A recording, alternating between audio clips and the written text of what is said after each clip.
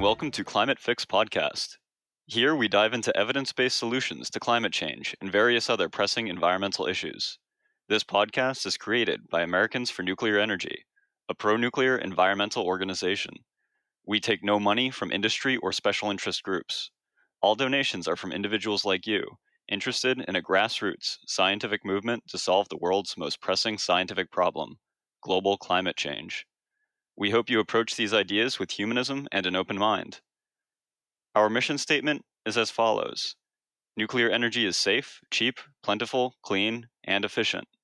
It has the capability to stop and reverse climate change while addressing the ever-growing demand for electricity globally. We strive to educate American citizens about this technology and to dispel misconceptions with facts. We firmly believe that both human civilization and industrialism can easily coexist with a healthy environment. Join us in helping to plan a prescription for a feverish planet, or as we like to say, a climate fix. This is your host, Phil Ord. And this is your co-host, Colby Kirk. The name of this episode is Elysium's Fast Spectrum. We talked to Ed File, co-founder and CTO of Elysium Industries, about his ingenious nuclear reactor design, which is able to use nuclear waste as fuel for power with zero risk of meltdown. It is called a molten chloride salt fast reactor, MCSFR. He describes the technology and environmental benefits it brings. This episode will be a bit tech-savvy, so don't feel too overwhelmed. We wish to show the promise and environmental benefits of next-generation nuclear power in this episode. Here's some background on Ed. He graduated from Pennsylvania State University with a degree in nuclear fusion engineering. He went on to contract with the United States Navy and various other contract companies, such as Prototype Operations, FSO, Bechtel Marine Propulsion Corp. He was also in service of the reactors of the Navy's submarine and carrier fleet. Ed is on the technical advisory board of Nucleation Capital, Silicon Accelerator Incorporated, and Averosis Incorporated. He is CEO and CTO of Vortex MX2, co-founder and CTO of Poseidon Atomic, and he has also done work on NASA's Jupiter Icy Moons Orbiter, JIMO. I don't know if I've met a person being involved with so many companies. Seems like Ed is on his way to fame and fortune, and potentially saving the planet. I'm so excited to get to know about some of the new, next-generation technology, which holds so much promise to really bring about deep decarbonization and give humanity all the energy it could ever want without bad environmental effects. From space probes to submarines, it's quite the resume. I'm excited to learn more about this reactor design. I think it's important to know about future reactor designs and where nuclear technology can really take us, since they can solve so many problems that traditional anti-nuclear groups complain about and do so with such incredible efficiency. Well, coming up, we talk to the man himself, Ed File. Ed, welcome to the podcast. Thank you very much. Glad to be here. Hey, so Ed, you are a technologist heading up Nuclear Energy Ventures, some on the cutting edge next generation nuclear technology, but you still support existing light water reactors. Why is this? Light water reactors today are the fastest way to get nuclear power and clean power.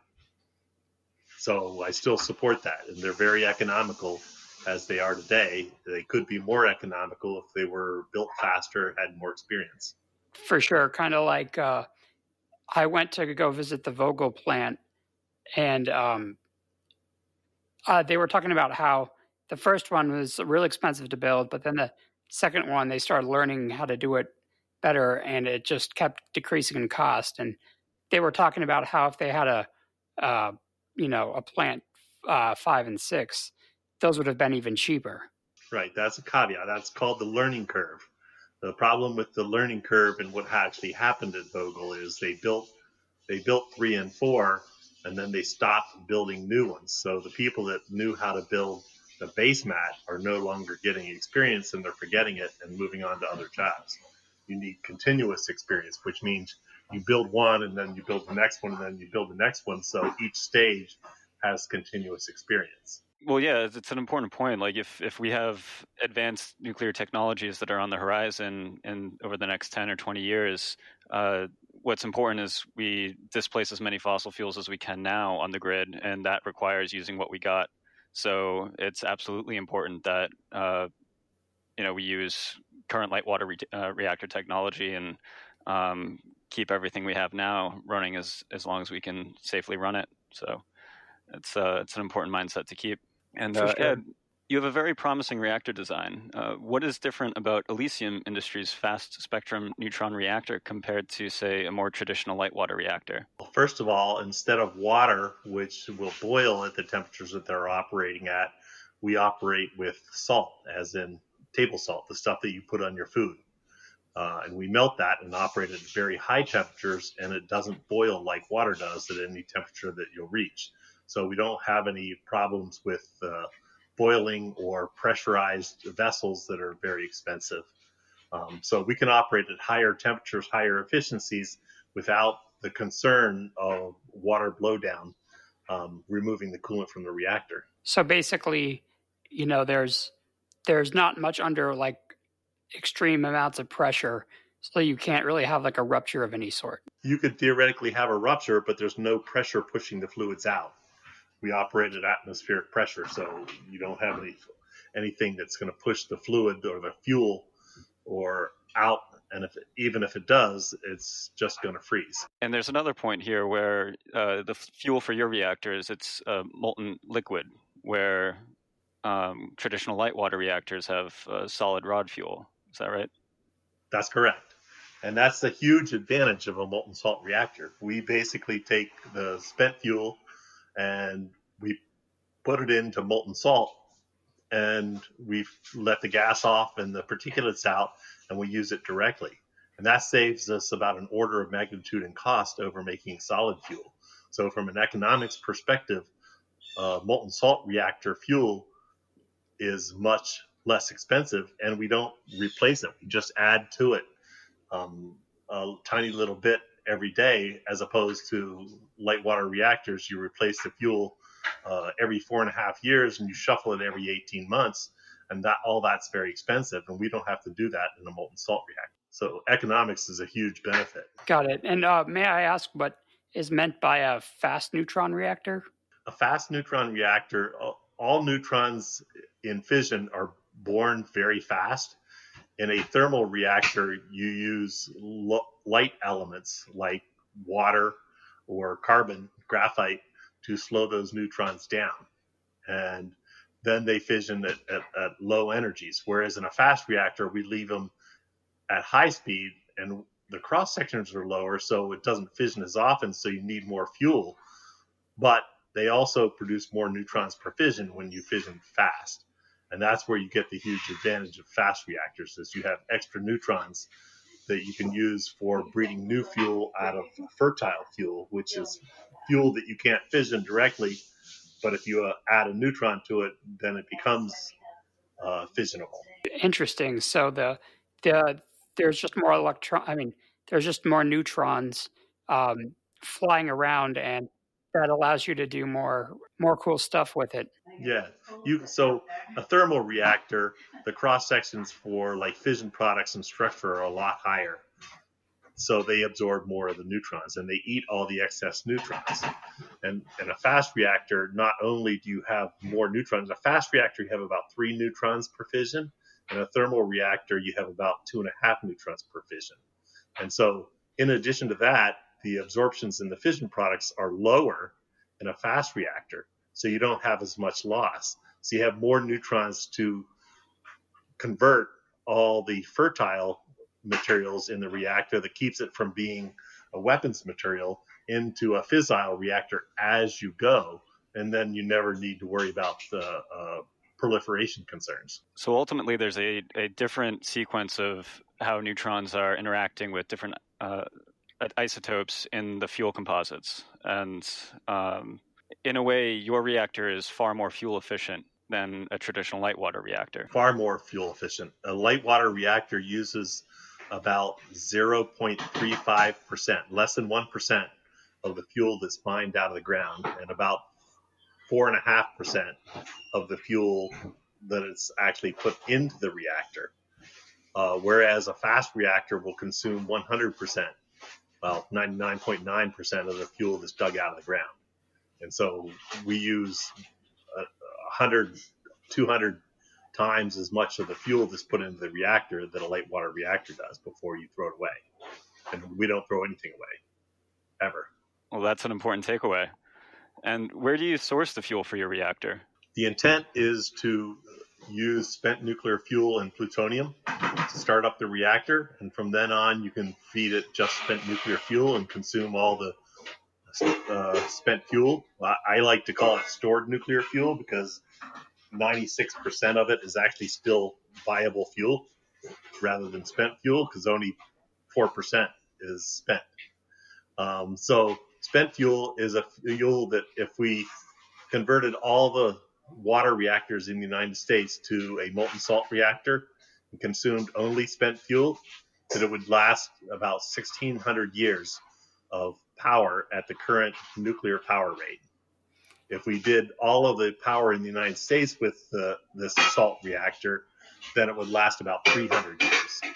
So that's quite fascinating. The current stockpile of what you refer to as stored nuclear fuel, which everyone else calls nuclear waste, could actually be the fuel source for your reactors, and it contains so much energy that it would actually go for 1,600 years with the current U.S. infrastructure if we just swapped out those reactors with your design. That's correct. And you can also use all the depleted uranium that was taken out to make that fuel, and you can use natural uranium as well. So there is fuel to last. If you do the same thing with all the depleted uranium for making the fuel that went into the reactors, then we're talking 16,000 years worth of fuel. Wow. All right, already mined. Of course, the goal would be, though, to increase the amount of nuclear that you use for electricity to closer to 100%, maybe 80% of our power, and then use nuclear for process heat as well. And that would use up those resources much faster. But still, you're talking about 285 times as much energy. Absolutely. As was mined out of the ground. That's interesting. And for the listeners, how exactly do you turn the previous fuel into the salt fuel? This is chemistry, also known as cooking. Right? Basically, we take salt and we melt it, and it's a certain kind of salt. It's not just plain table salt. There's 2 or 3 other salt components. Like table salt can be either sodium chloride or potassium chloride. Well, that's 2 of the ones that we use in our reactor. Right? So we take that and we melt it around 500 C, and then we take the stored nuclear fuel and we chop it up into about 2 centimeter lengths to open up the inside materials, and we pour it into the vat of molten salt. And one of the components of the salt will steal the oxygen off of it and replace it with chlorine. And then you basically have your chloride salts. The fission gases will come out, and the noble metals will precipitate out. And of course, you have to filter out the zirconium cladding, right? But once you have that done, that's our fuel. And we add, at that point, we also add, or just before we filter it, we would also add, for the initial reactor, you would add the plutonium to get the reactor started up. Once the reactor was started, then you leave out the plutonium step and you just convert the spent fuel and feed that in. So it's basically just chop up and dump in and do some purification, and that's it. That's correct. And the nice thing about that is the Purex reprocessing is 1,000 steps, 1,000 chemistry steps. The pyro processing is about 7 chemistry steps. Our process is just 1 chemistry step, and it's not considered reprocessing. It's just considered conversion, because all we do is take out oxygen, and we don't take out fission products. We don't take out the actinides. We don't take out uranium. So everything that's in there that protects from proliferation is still in there. So they don't consider it reprocessing. And that's a huge advantage if you want to export this technology to other countries.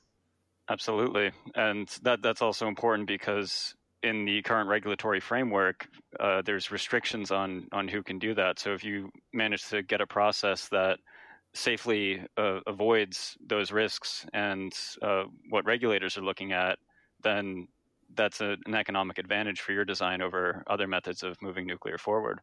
Absolutely. And the fact that it's so easy to make the fuel is a huge economic advantage. The light water reactors, after the plant construction is all paid off, about a third of the cost of the fuel is the making of the solid fuel. Right? The uranium that goes into that, even the enrichment, is only about 10%, about 3% of the cost. The solid fuel is the 30% of the cost of that operational cost of running that reactor. Now we're essentially eliminating the 30% cost of the solid fuel. So our fuel costs are down below 30%. And now we're using waste, which costs money to store. And so that has value because you're eliminating the need to pay money to store it. So that's actually a potential revenue source. So the economics is huge. Nice. So essentially, it is a recycler of the spent fuel, so you don't have to store it and you don't have to reprocess it. All you have to do is add it to the salt mixture. We have to take the oxygen out. Right. Well, that's yes, and then you put it into the reactor. We basically put about 3 kilograms a day and 1 kilogram lumps of actinide into the reactor per day. So one kilogram of stored nuclear fuel every 8 hours, right? And that's mixed with the carrier salt, so we can maintain our chemistry for it. So it's actually pretty easy, and we don't take anything out for 40 to 60 years. Wow. That's amazing. So, covered waste, covered cost. Now, about safety, why does using a molten salt reactor make it intrinsically safer than a light water reactor? We already kind of talked about that a little bit, but... we did, but we didn't cover all the aspects of it. One aspect of it is you don't have to worry about leaking the fuel out, being pressurized and going airborne. So that's the one we kind of talked about as a huge advantage. You don't, with a salt, what's the last time you threw salt in a spaghetti pot and it exploded? It doesn't happen, all right? So mixing salt with water or air and stuff is not an exothermic reaction. You don't make a lot of heat that's going to cause everything to explode. Like happened at Fukushima, you don't make hydrogen that can explode like happened there. Right? It's just salt because the sodium and the chlorine are already bound together, so they don't want to react with something else. So they're already a stable isotope. As a matter of fact, that's why we use the chloride salts, is because they're so stable and they want to be together, that when the radiation breaks it apart, they just go back together about 10,000 times faster than you break them apart. So that's what makes our fuel so stable in those situations. Other issues is because the fuel is liquid, it expands. All right. When you heat the reactor up, when the power goes up, or if it goes up uncontrolled, it expands the fuel and pushes fuel out of the core and reduces the reactor power all by itself. If the temperature gets too high, then it trips the pumps off and drains the fuel to a shutdown tank that has cooling, and the reactor completely shuts down. So we don't have concerns over, like solid fuel has, of damaging the fuel structure in the core because it's just a liquid. You can't damage a liquid in the core like you can damage fuel tubes in a solid fuel reactor. What happens in the fuel tubes is when you overheat them, they can split or they can warp, and then if they warp, then you stop cooling, and then they get hotter, even hotter, and then they split open and release the fission products to the water. And of course, the water is pressurized and can release. And if they get too hot, then the zirconium will react with the water and create the hydrogen and cause pressure transients and then explosions. So we don't have that concern with a molten salt reactor. Plus, if you leak the fuel out of the core, Remember I said that the chlorine tightly binds the fuel? It also binds most of the fission products. So the fission products are tightly bound, so even if they're leaked out, they don't go airborne. The fission gases like noble gases, krypton and xenon, they are constantly removed from the core. So if you have a casualty in the core that leaks core material out, the gases aren't in them. They're taken out and stored elsewhere. And casualty meaning a unplanned event that's not a term meaning harm against the human, just for our listeners. To be fair, no commercial reactors in the world have ever harmed the public, right? Differentiating at Chernobyl, some of the plant emergency responders were killed, but no one in the public was harmed. No one in the public was harmed at Fukushima. No one in the public was harmed at TMI. We are basically a better safety posture than that, but existing water reactors don't kill people in the public either, so they're not something to be feared. Right. It's like it's already so safe, and then now this time it's foolproof. By just having if you have any sort of accident, you just have some radioactive lava you have to let cool and then dispose of, right? Right. Figure out how to melt it and then pump it out. But that is a good point. Our operational temperatures are about low end lava temperatures when we're operating. Full temperature operation is about the temperature of lava, about 750 C. That's cool. And didn't you say, I think I heard you say earlier that let's say there was an accident, your fuel can be like literally fuel that has undergone an accident can then be used as fuel again in your reactor, right? Yes, we've already talked about reusing TMI fuel and Fukushima fuel. How do we convert those melted down materials into fuel for a molten chloride fast reactor? Right, so it's possible to do that, and we've talked about using the used fuel or partially used fuel from other molten salt reactors, like thermal molten salt reactors that can't close the fuel cycle. We've talked about using that fuel as well. The difficulty is, we make 30 times as much energy out of the stored nuclear fuel that comes out of those reactors as the reactor that made it in the first place. So there's an enormous amount of energy there. And so for every light water reactor making fuel for our reactor, we need 30 of our reactors to keep up with the light water reactors still making fuel. Oh, so hypothetically, in these new types of reactors like the one that you're coming up with, we can get to a point where fuel is such a small part of the cost that it's basically nothing. Even better than that, right? So initially, the stored nuclear fuel and depleted uranium have a cost to store them. So initially, at least, these materials are a possible revenue stream, not a cost, right? But as the fuel goes, assuming we didn't have stored nuclear fuel and depleted uranium, and we were just using natural uranium, we're talking about 0.3 to 3% of operational costs. So there is very little of the operational cost of the reactor that you have to be concerned about. And that has huge advantages because existing reactors and coal plants and gas plants are all optimized to maximize efficiency to reduce fuel use and fuel cost. But if the fuel cost isn't a player, then there are other costs that you have to be concerned about that are bigger player in the economics, and you can re-optimize to get those costs down because you don't have to get fuel costs down. So one other cost I had in mind was labor as far as operations, and we kind of get images of what a control room looks like for a traditional light water reactor for the operation room. What would the operator's room look like in a plant operating your reactors? Would it be any different? It would be much simpler. I come from working with the Navy, all right? Their control rooms are much simpler than commercial nuclear plants. And yet we're designing a reactor that is passively safe and passively self-controlling.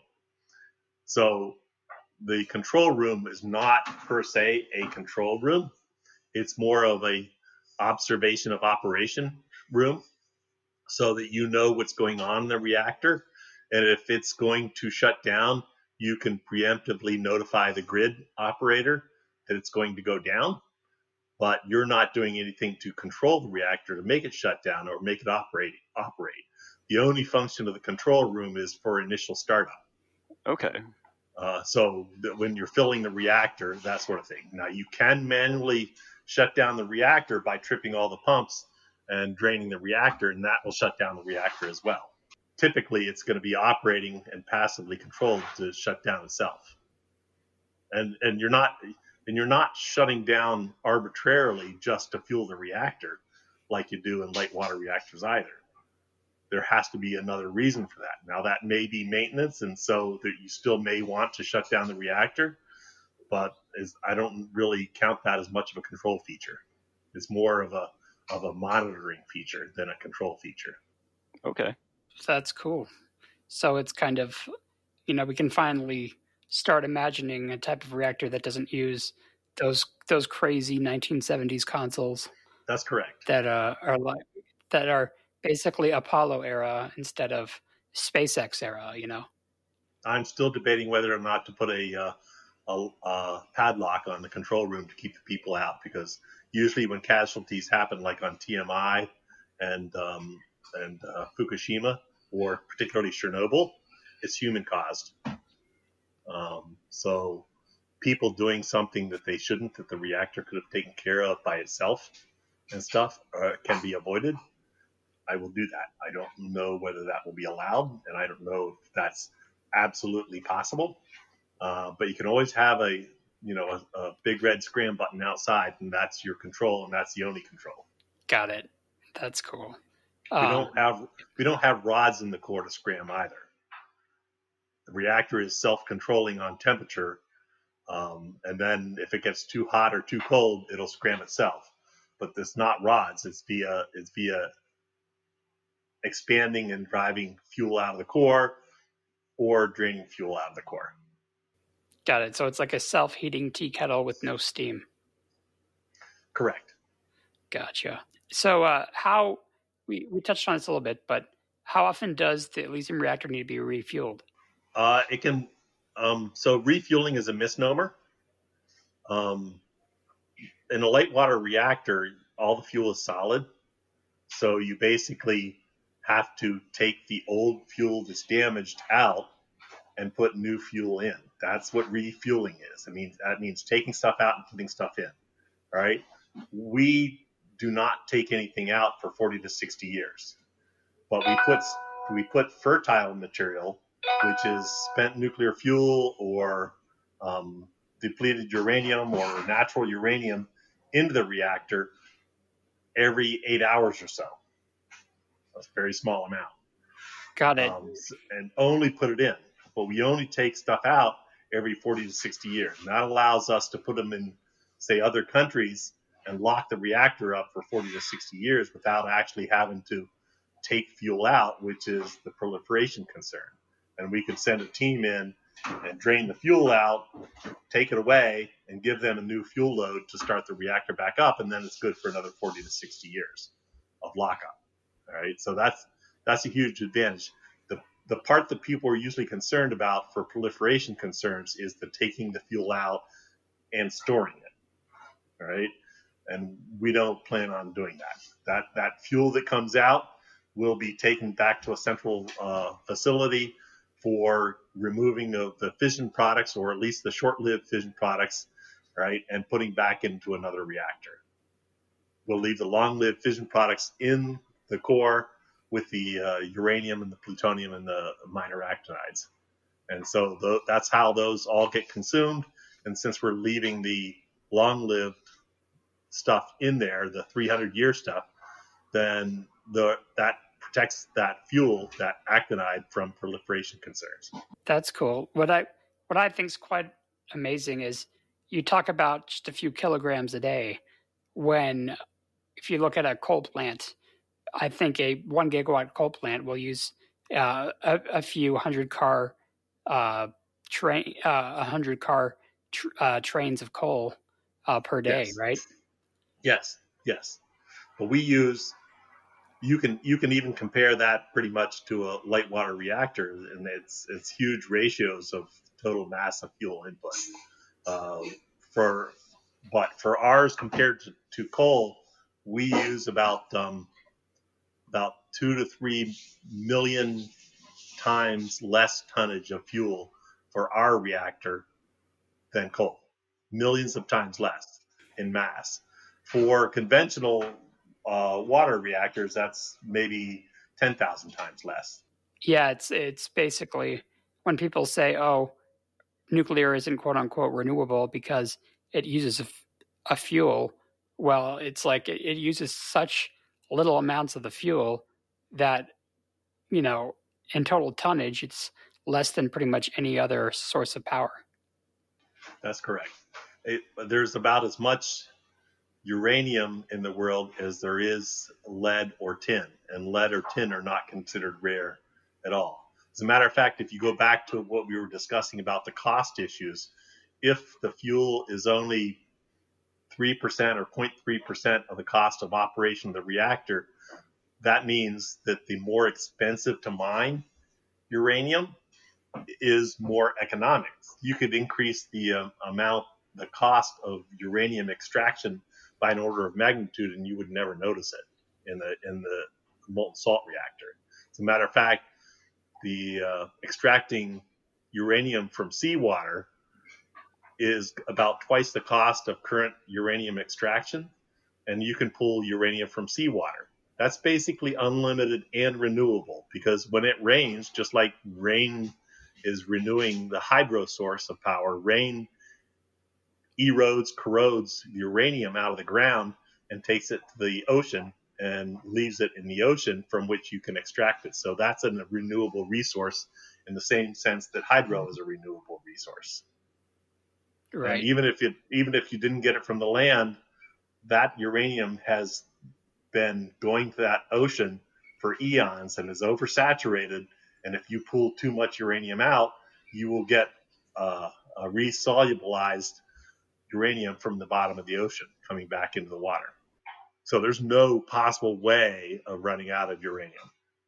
Exactly. And I think if just so, like the listeners that aren't too privy in the kind of nitty gritty technological details, that's why a lot of climate activists are so now becoming more interested in nuclear, because it seems to be the most renewable way to solve the climate problem. Yes. If you compare it to coal or gas, you are mining a lot of resources. If you compare it to solar and wind, about a third of the energy that comes out of those devices is already expended in the mining and resources and manufacture of the devices in the first place. So they use several orders of magnitude more resources in the solar and wind than a uranium nuclear plant does. Gotcha. Yeah, that's an important point. Just all the steel, concrete, rare earths. I tend to think, it's more important to think of the metric of sustainability rather than, the term renewable, because the term renewable has been sort of politically defined in a way where there are, rare earth elements that are far more scarce than uranium being put into these devices that are not getting extracted when the solar photovoltaics get thrown out or disposed of. So I think of tellurium, for instance, which currently the dominant model of solar panels, the cadmium tellurium composition, and tellurium is like the only way we get it is a byproduct of copper mining, and it has a very limited supply on the planet, and at least for economic extraction. And when you look at the numbers as far as how much of the world's tellurium is going into photovoltaics, and how much is left, you sort of see how limited the scalability of these technologies are, and how there are real-world constraints on how much they could be built out. So, looking at nuclear, where you have this modest amount of steel and concrete comparatively for the energy you're getting out of each plant. And plus the fuel, as we already discussed, is so abundant. It's really clear to see that nuclear is a far more sustainable total system than what's being proposed with wind and solar farms. All those mines that are extracting materials for solar and wind, indeed for steel and fertilizer, particularly and stuff, they all have uranium in the tailings for extracting iron and phosphates. So you can pull uranium out of those materials as well for stuff that's already being mined for some other purpose. That's true. I'm aware that rare earth mining, most of those rare earth elements come out of monazite sands, and monazite by default has either uranium or thorium as one of the ingredients, and a lot of that gets dumped out in slag ponds and just sort of left there to not really be used for anything. So specifically, that's what essentially ended rare earth mining in most of the world, started by the United States, is the decay products from the thorium and uranium in those tailings.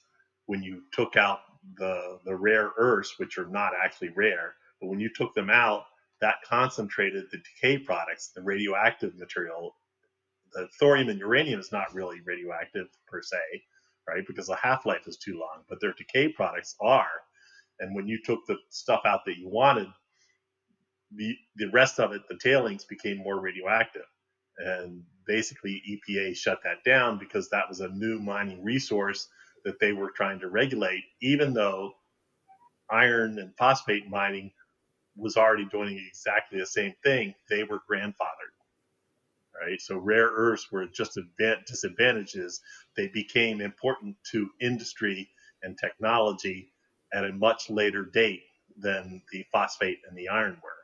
So they essentially got banned from mining in the United States, and then most of the rest of the world were followed suit, except China, and so they're the only source of rare earths today because we forced it on them, and they didn't follow the rest of the world on eliminating rare earth mining. Right, there's a Bayan Obo, and there's the certain regions in China. There's newspaper articles have done like publications on this, where it just shows the images of these toxic lakes and pipes of slag waste just getting dumped into them, and it's really concerning from an environmental standpoint. So, with your reactor, like why is your reactor good for the environment? What's your selling points on the environmentalism aspect of it? We use very few materials. We have a higher efficiency, so we use less cooling resources. We can cool via air cooling instead of water cooling like water reactors do. And the mining, since we use about almost 300 times less than a light water reactor uses, even the uranium mining is less. So the amount of mining needed for a reactor of the molten salt reactor is much less even in the light water reactor. And for a light water reactor, the mining compared to say coal or gas is much less. So from a environmental perspective, you are digging up far less of the ground to get those resources. Wow, good to know. I was just going to say, kind of back to some environmental issues. The people are always concerned about the waste. We've talked about this a little bit before, and your reactor eats it up. So how can you explain, like for the kind of basic-minded among us, why a fast neutron reactor allows you to use waste as fuel? Like what is the waste that you're turning into fuel? So the waste, what is called waste out of a light water reactor, is they put a lot of uranium in there just to get the reactor critical, right? But only a tiny amount of fissile material in. Most of it's fertile, and most of the fertile never gets converted into fissile because you don't leave it in the reactor long enough. So they end up burning about 3% of the fissile, and 1% of the fertile gets converted and burned in the reactor, and 96% of it is left. Right? So 96% of of the fuel is left that we can still use. Right? So that's the part that we take and convert. So it's considered waste because the fissile has been used up out of it, and because it's got fission products and it's too damaged to use again in a light water reactor. And then it's not economic to reprocess that compared to mining new uranium today, because uranium mining is very inexpensive with regard to the cost of power in nuclear plants, because the nuclear plants are very fuel efficient compared to other sources of energies. So we use essentially all the rest of the stuff that these other reactors don't, because we have those extra neutrons that we talked about before to convert more of that fertile into fissile and actually fission it to fission all of the actinide species, which is the uranium, the plutonium, and higher actinides. Can you really quickly explain what's meant by fertile and what's meant by fissile? A fertile material is a material that if you add a neutron, it makes it fissile and you can fission it. A fissile material is one where you can add a neutron and it splits apart and releases all its energy. Right. So basically it's one neutron. The fertile is one neutron off of being fissile, but you can convert it.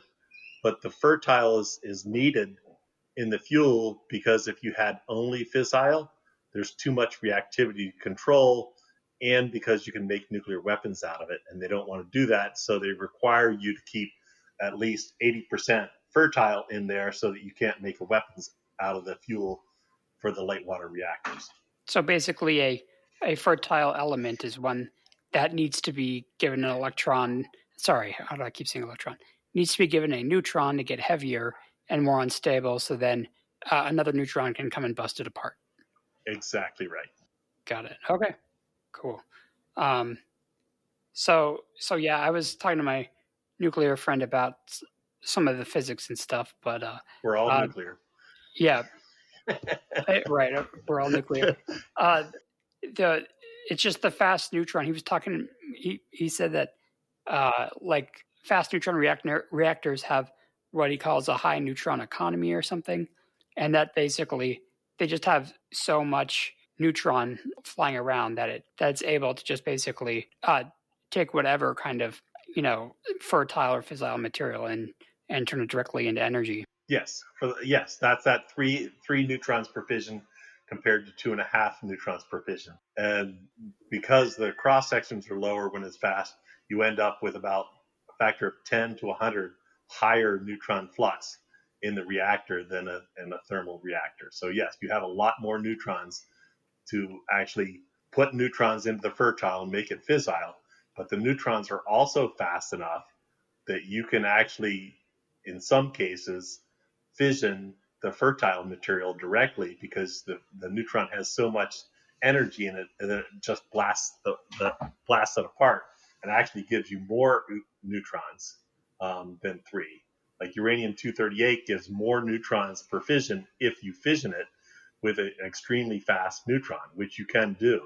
So in our reactor, we get about 10% of our power from direct fission of uranium-238, which is a fertile, which hasn't been made fissile. So we actually save a neutron. Because you just hit it so hard. You just hit it so hard that it blasts apart. Cool. And for our listeners, can you explain really quickly what a cross-section means? Correct me if I'm wrong. A cross-section is the likelihood that it will undergo a fission if hit by a neutron, right? Yes, it's just a probability statistic of a measured amount. All right, so the probability that it'll hit it. The name that's actually used is a barn, because it's like when you're on a farm and you're standing outside of a barn and stuff, and you had a gun and stuff, and you shot towards a barn. It depends on how close to the barn you are as to how big and likely to hit that barn that you are. And that's where the phrase, you couldn't hit the barn if you were inside it. And that's like boron or lithium-6, right? It's like, being able to hit the barn from the inside, shooting out, right? You can't miss it. That's true. But a fast neutron is more like, you're 200 paces away and trying to hit the barn, right? That's a lot harder. Right, but when it does hit, it hits extra hard. It hits extra hard. That's correct. Cool. Because it's moving very fast. It's moving about 100 times faster than a thermal reactor.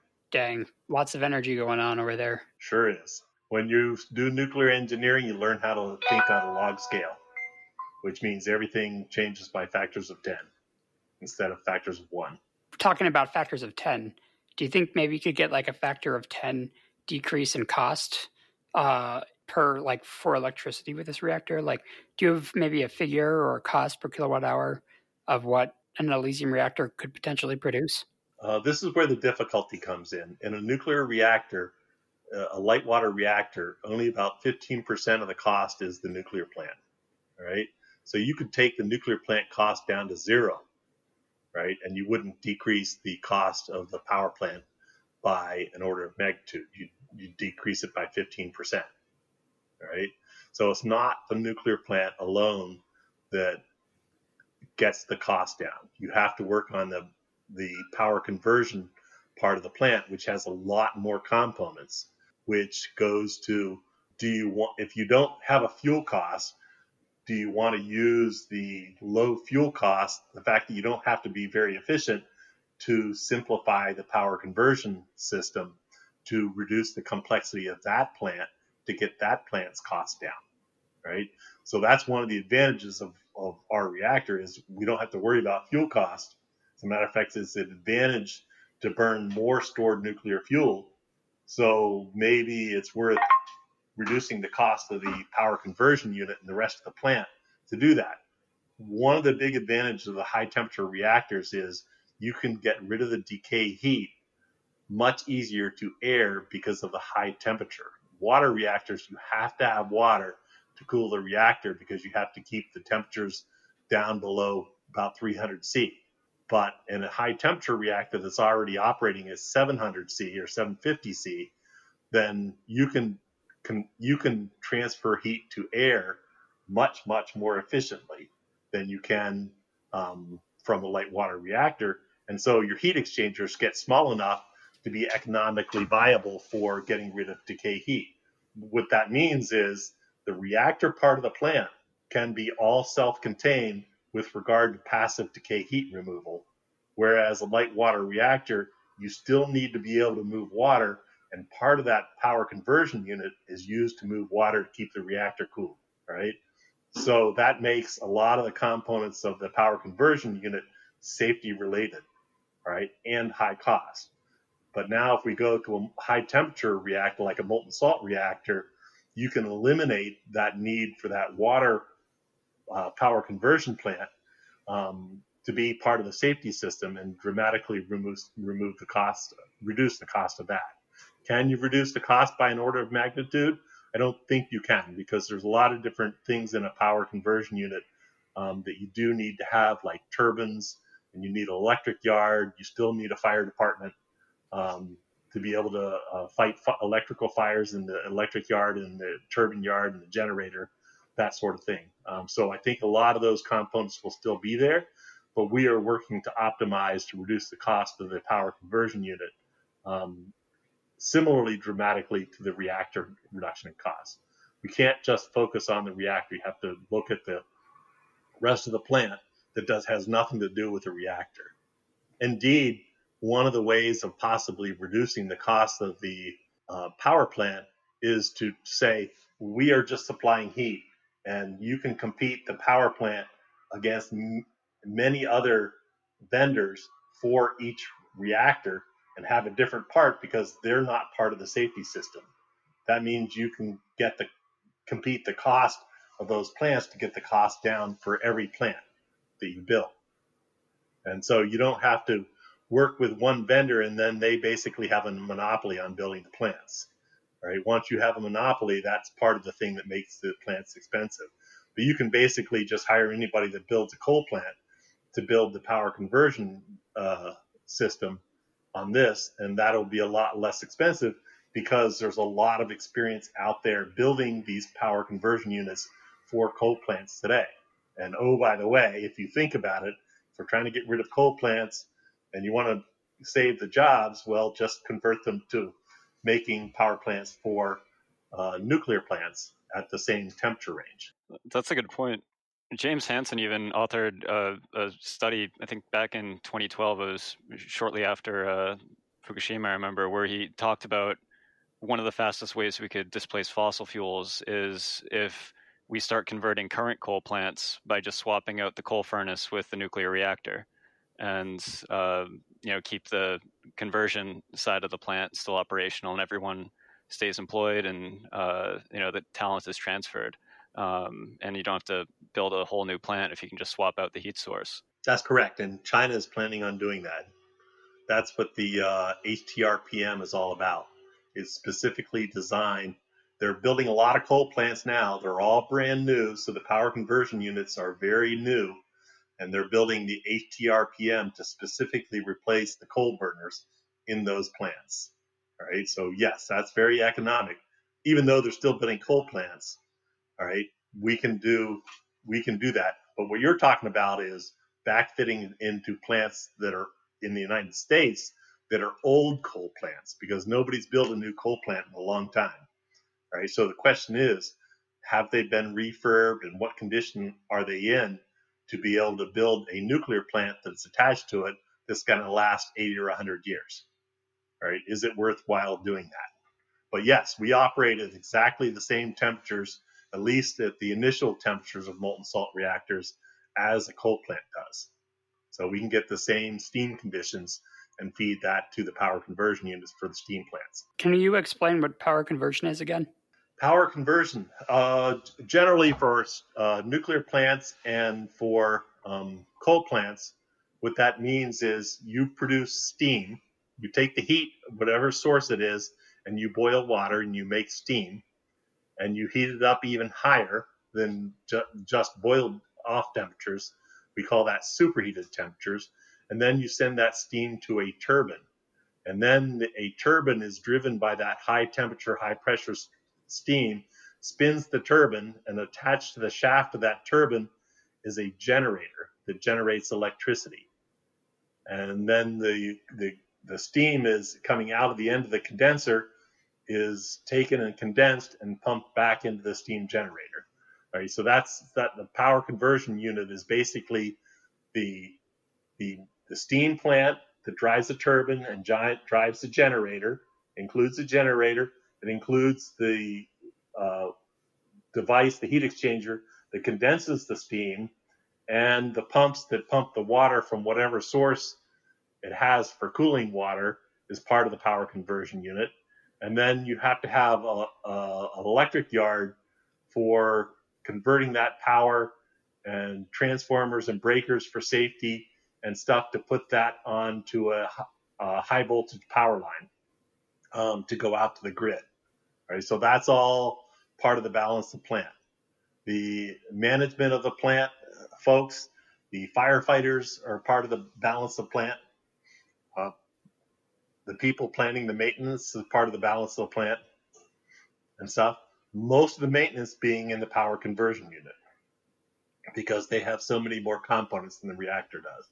The difference is a lot of the systems in the power conversion unit, if you can shut down like one train and do maintenance on it while the reactor is and the generator is still running, whereas in the nuclear plant, most of the maintenance work cannot be done when the reactor is operating for safety reasons, right? So you have to shut down the reactor, shut down the power conversion unit. So that's an economic hit, and you have to do maintenance on the reactor part. Interesting. Now, obviously, the turbine and the generator work is also, you got to shut down the reactor if there's only one of them. So it's not just the reactor, but most of the stuff in the reactor is, you got to shut down.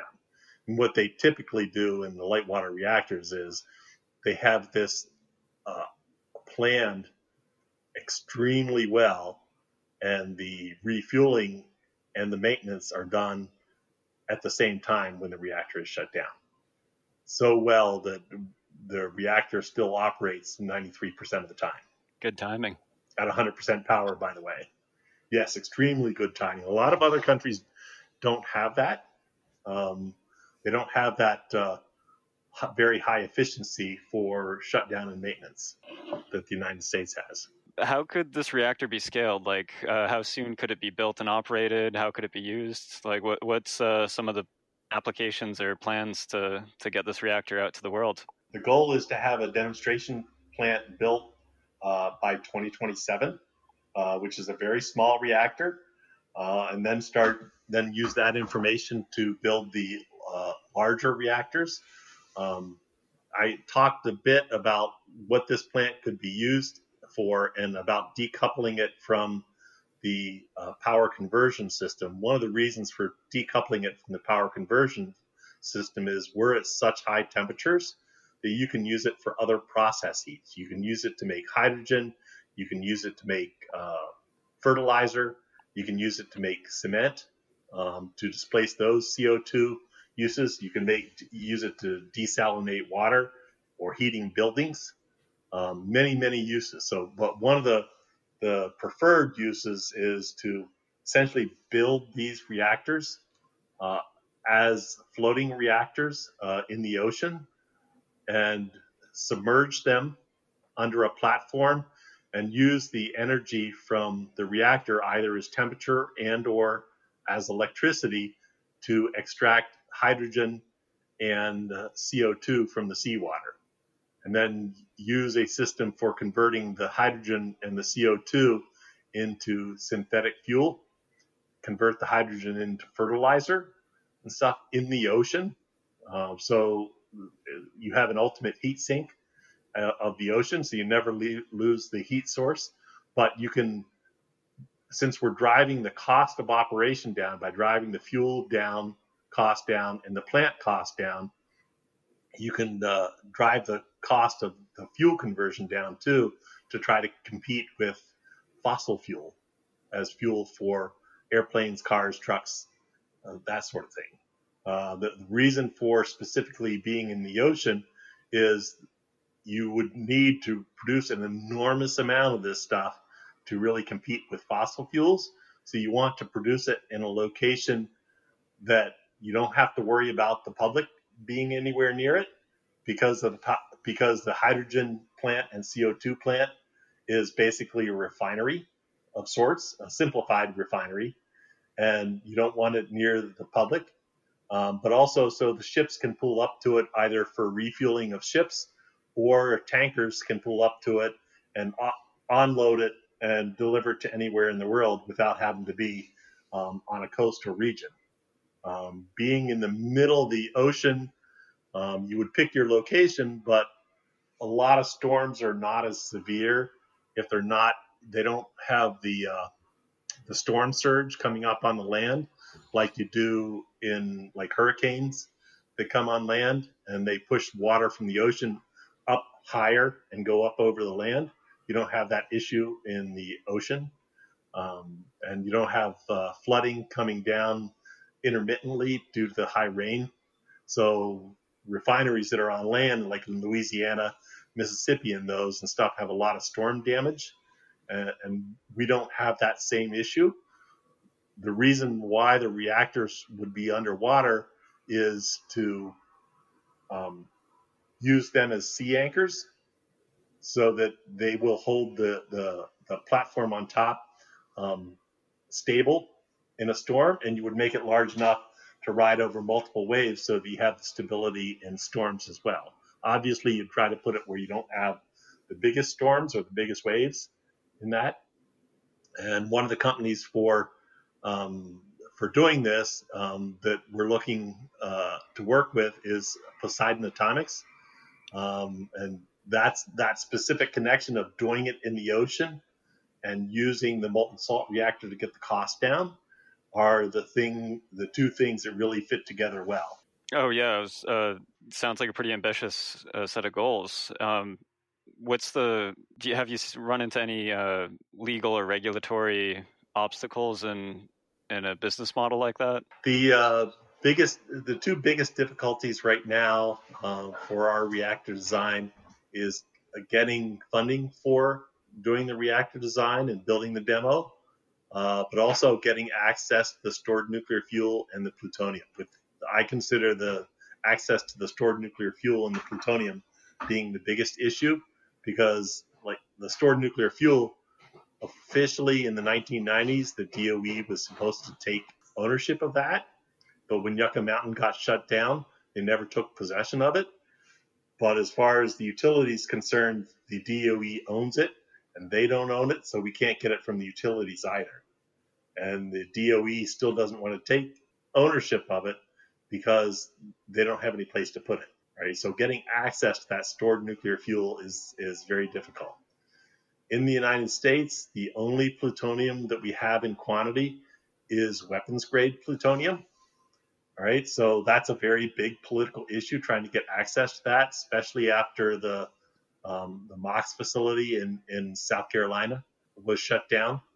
It's very, very political to get access to that.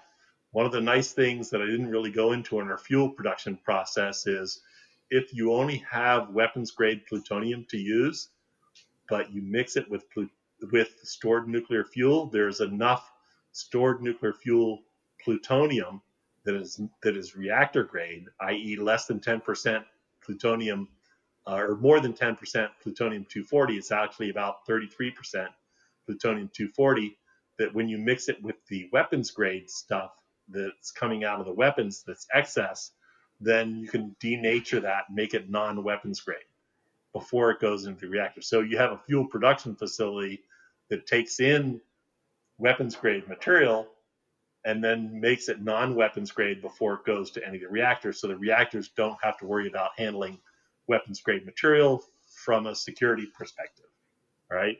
But that facility still has to have the security to handle weapons grade plutonium. So it has to be category 1 security facility.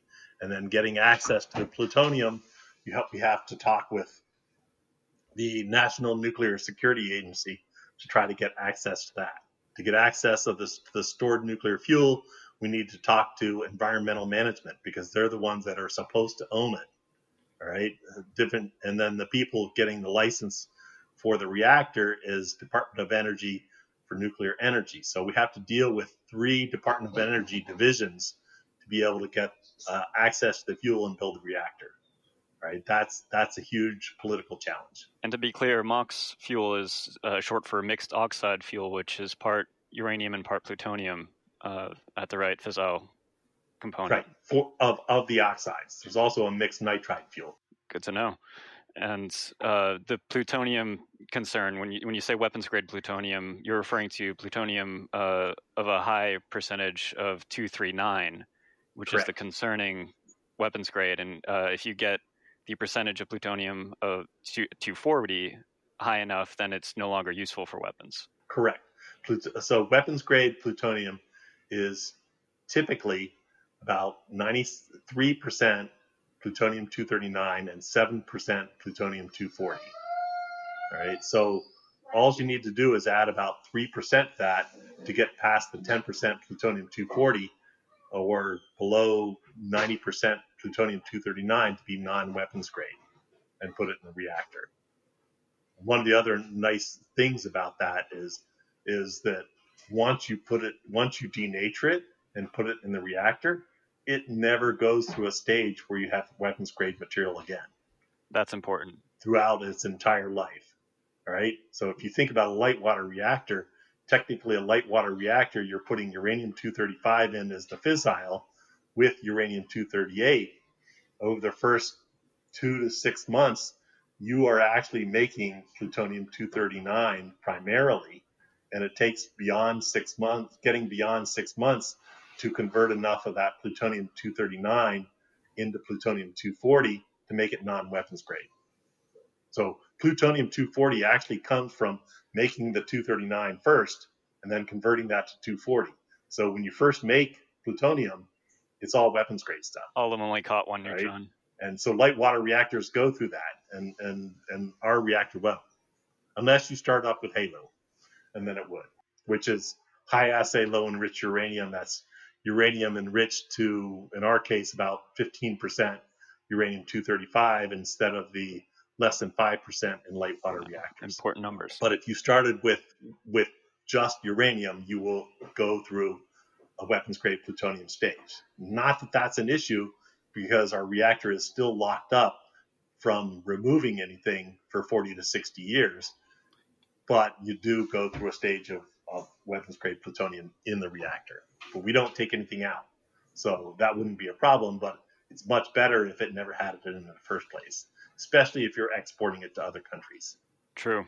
And what better way to get rid of nuclear weapons, nuclear material, than turning it into electricity, right? That's absolutely right. Well, specifically, we denature the weapons-grade plutonium before it even goes into the reactor. That is a huge advantage. Denatured. Denatured means making it more than 10% plutonium-240, right? So it's not the reactor that's getting rid of it from a weapons perspective. It's the fuel production facility that's getting rid of it as being a possible weapon, right? Once you've mixed it with stored nuclear fuel, you cannot make it into a weapon. You cannot pull the plutonium out and make a what is considered a weapons grade of plutonium out of it to make new weapons, because we mixed it with too much of the plutonium from out of the light water reactor fuel. And once you mix your isotopes, then it's hard to separate. No one, to my knowledge, has ever done isotopic separation of plutonium. The radiological issues of separating plutonium are too difficult to imagine. I mean, the United States doesn't even enrich uranium anymore, let alone try to do it with plutonium. Interesting. This is all like really interesting stuff. Can I ask you really quick, where did you come up with the term Elysium? That was one of my colleagues. They had started a company that Elysium. I'm not sure exactly why, but it's like it kind of fits, because Elysium, like the Elysian fields and stuff like that, is basically the new life out of stuff that's essentially died.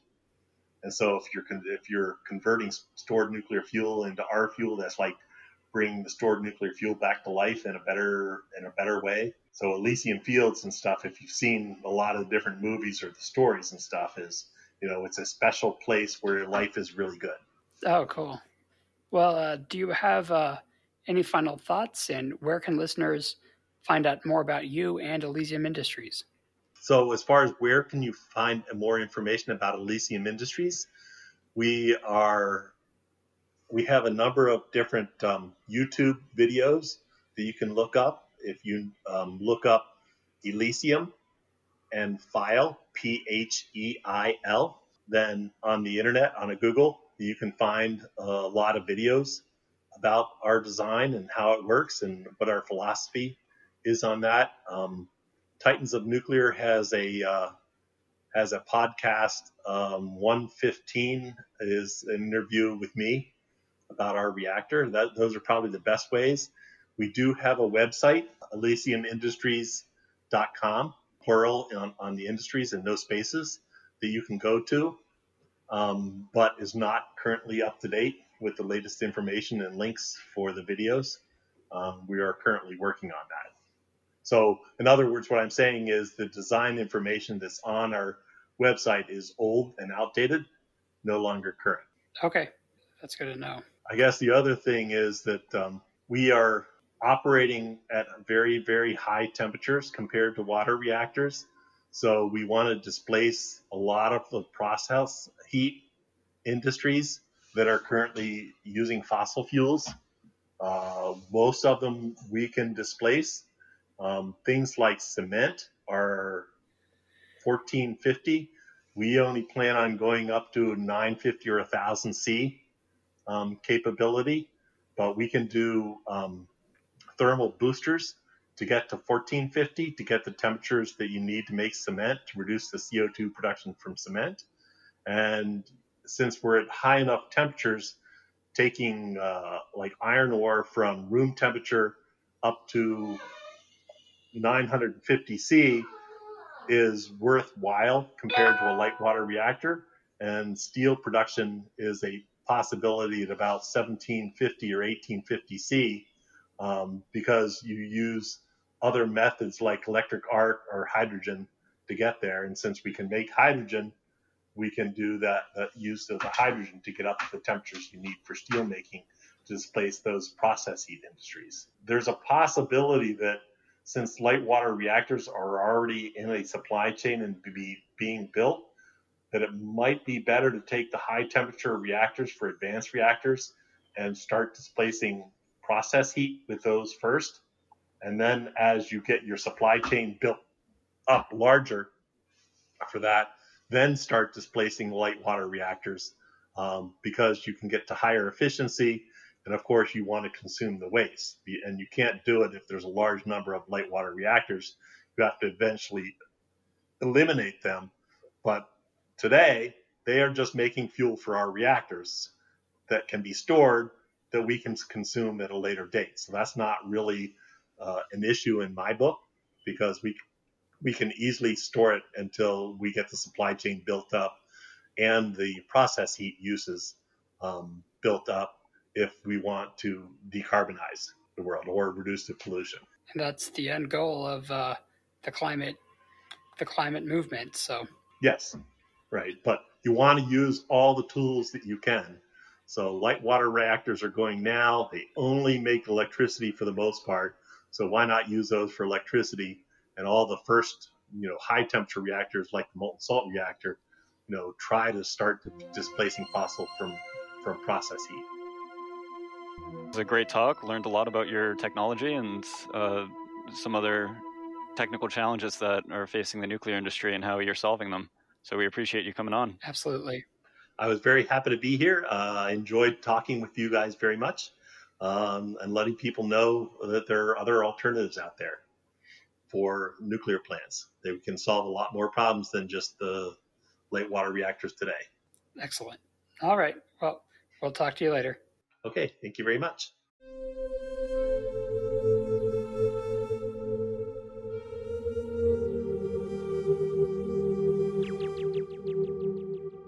Well, that was a really fun discussion with Ed File, talking about the ins and outs of his next generation reactor design, especially the cool things it can do that our current power reactors can't. We want to thank Ed for coming on the show and educating us, being the busy nuclear technologist he is. Absolutely. It is great to know that the nuclear power industry is still in its infancy, and that we have just touched the surface as a species when utilizing nuclear power technology. Nuclear power is good today, but is still able to be much better. Nuclear power is by no means a relic of a bygone era. What are your overall thoughts, Colby? Well, I think it was a great conversation. It sounds like he has all the advantages you would want out of an advanced reactor.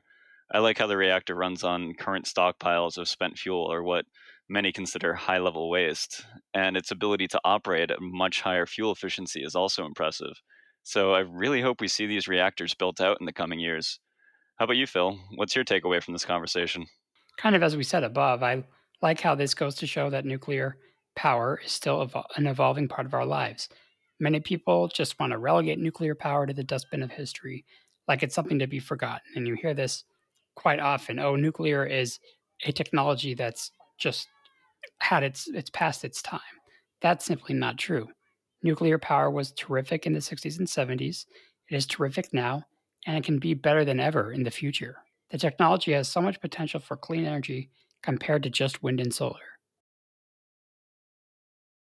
This concludes this month's podcast entitled Elysium's Fast Spectrum, talking about the waste-consuming molten chloride salt fast reactor. If you like what you heard and want more content, you can support Americans for Nuclear Energy's Climate Fix podcast on a per-episode basis with Patreon, link in the description. To support Americans for Nuclear Energy and our general mission, visit our website at www.americansfornuclearenergy.org. All words. Again, that's www.americansfornuclearenergy.org. We have a link to donate with PayPal under the Mobilize page. You can also purchase some Americans for Nuclear Energy swag under our store page. This will really help us pay for the little things, especially online service fees, to keep our organization running. You can follow us on Facebook, Twitter, Instagram, Tumblr, and YouTube. Lastly, We really want your feedback. Let us know your thoughts, questions, and concerns. We have a message form on our website under the About section, or you could email us directly at main@americansfornuclearenergy.org, all words. Again, that's main@americansfornuclearenergy.org. Thanks for tuning into this episode of Americans for Nuclear Energy's Climate Fix podcast. We'll see you next time.